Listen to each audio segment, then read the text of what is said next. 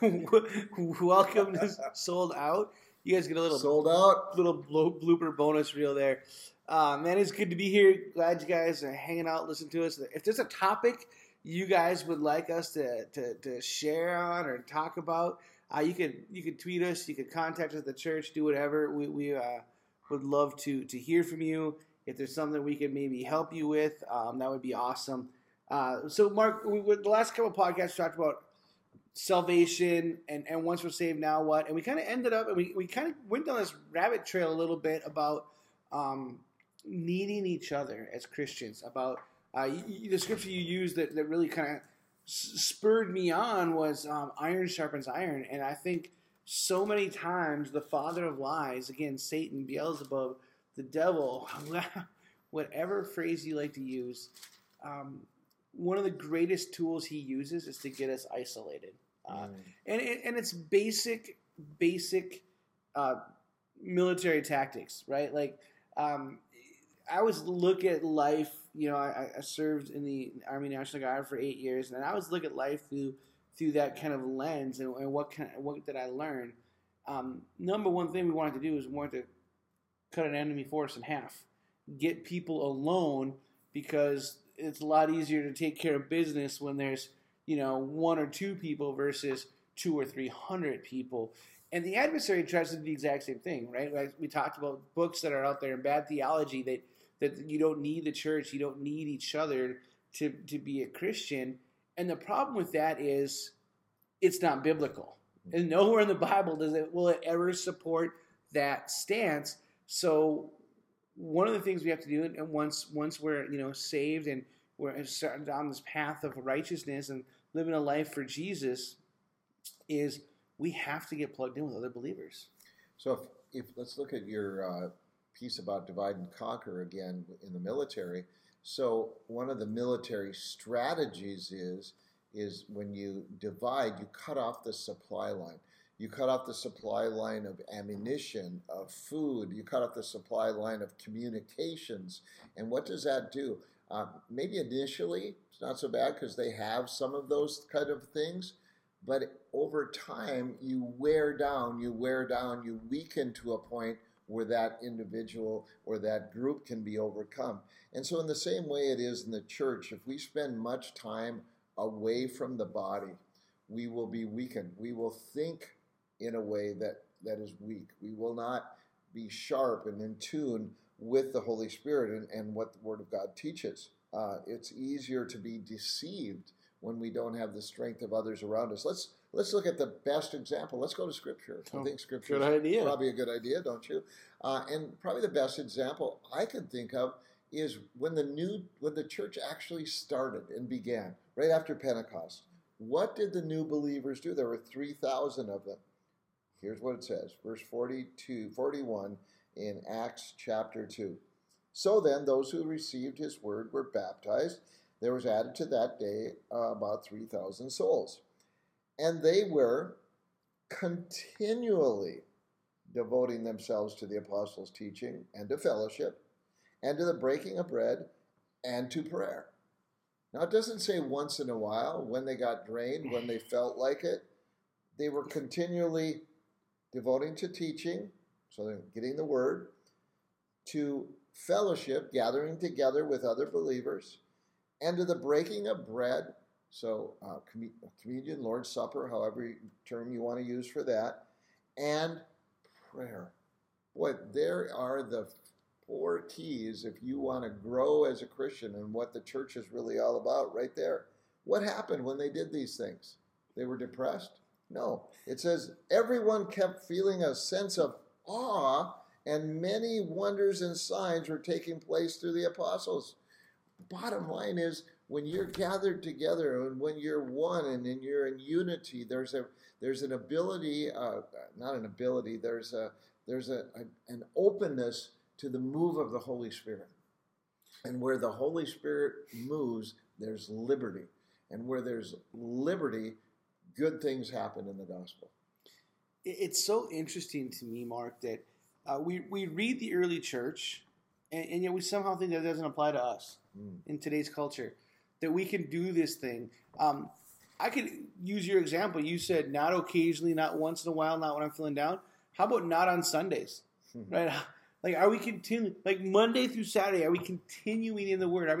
Do we have people in our lives to encourage us, to strengthen us, to challenge us, to correct and rebuke us if we need it, right? The bride of Christ is not a building. And for those who don't know, that Jesus refers to the church as his bride, which again brings me to this thing that how can I say that I am surrendered and in love with Jesus and say I hate his bride? I mean, I'm a pretty simple guy. If you tell me you love me but you hate my wife, we're going to have strife between us, right? Mm-hmm. Like, that's just not going to go well. That's not going to be a flourishing, nurturing, growing relationship. That's going to be stagnant, standoffish, and dead. And unfortunately, I think a lot of people in the church today are stagnant, standoffish, or dead spiritually. Well, and so what happens? So it encourages it to gather together, talks about what they're doing. They felt these signs and wonders. And let's finish this up. 44 to 47 says this.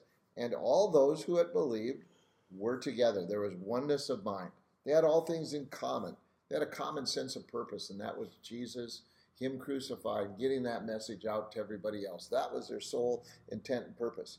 What did they do? Because they had this one goal, verse 45, they began selling their property and possessions. Were sharing them with all and anyone who might have need, because this was their mission.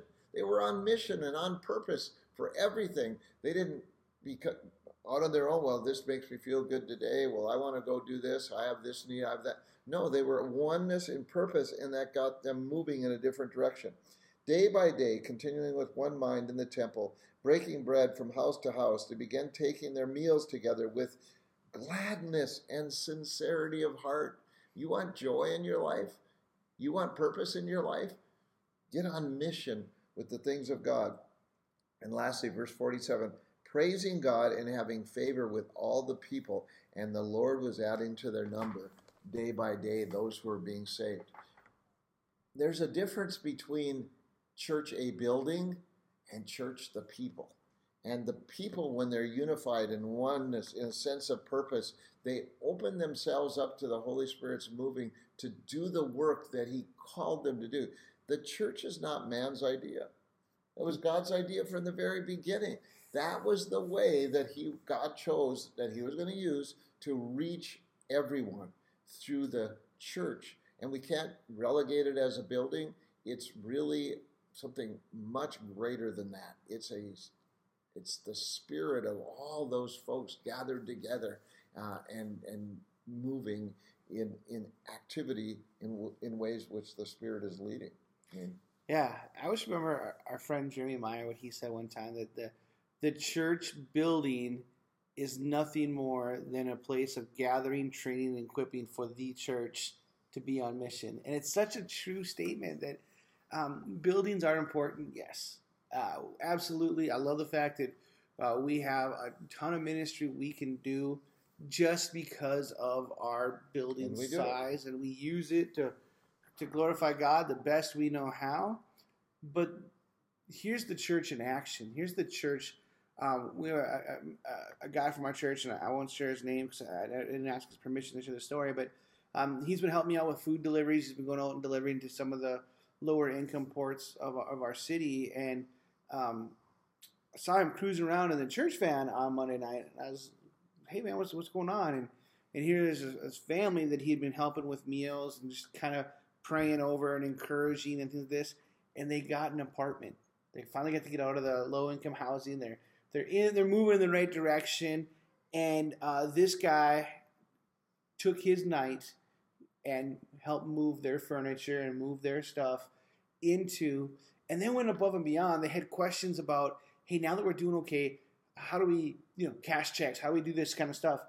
And that's how he spent his evening. Wow. And it's such a cool story because he was just being the church, and what's really interesting is these are two people that have never been to our church, two people that I don't even know their names, but because someone took the mission of Christ seriously to go and love on people, lives are being transformed, and that's powerful. And the church isn't just Cornerstone. It isn't just what you can name all the churches out there, name the church that you go to. The church is the body of Christ Universal. We are the big, the church. It's everyone who is a Christian, but you have to have your place to go for training. And there's lots of good resources. I mean, our church gets involved with a group called Right Now, where we get training from some of the top Christian leaders in the entire country, in fact, the entire world. People like Francis Chan and Matt Chandler and how many thousands of others. Yeah. Just incredible. I keep waiting for them to call us. Yeah, yeah, right. But we do our part, and that's everybody does their part, and we're called to do that. That's what being a church is all about, doing the thing that God's called you to do. Yeah. The Bible talks about us as individuals of being a part of the body, the hand, the ear, the nose, whatever it is. But each individual church to me is also a part of that body, and there's things that God's called Cornerstone to do, and how we do things and our mission that is completely different than the church right down the street. Right. They're a different part. They have their part to play. That's by God's design. That's okay. It is. And where we as people and we as individual churches get ourselves in trouble is when we try and be someone else. We could never be, I don't know, just name another church, because God's put a DNA inside of us that is completely different. Likewise, no other church can do the things that God's called us to do. They could try, but they're not going to find joy and things like that in there, because that's not what God's called them or who God's called them to be. Yeah, if I were to start a brand new church, first thing I would do is I would gather a group of people and I would say, let's pray together and seek God and say, God, what is it that you have for us to do?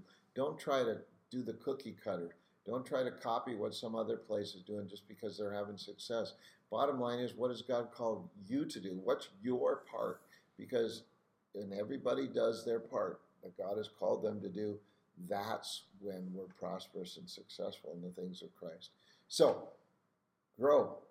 Get involved. Be an active part of your church. Learn your spiritual gifts. Discern who's God's called you to be. Be accountable to someone. All those things, so necessary. You said the word grow. We learned this through Child Evangelism Fellowship years ago. Grow. Go to church. R, read your Bible. O, obey God. And W, be a witness. Tell others what God's doing. Grow. I love that. It's good stuff right there. Good way to end it. All right, guys. Love you all. Have a great week.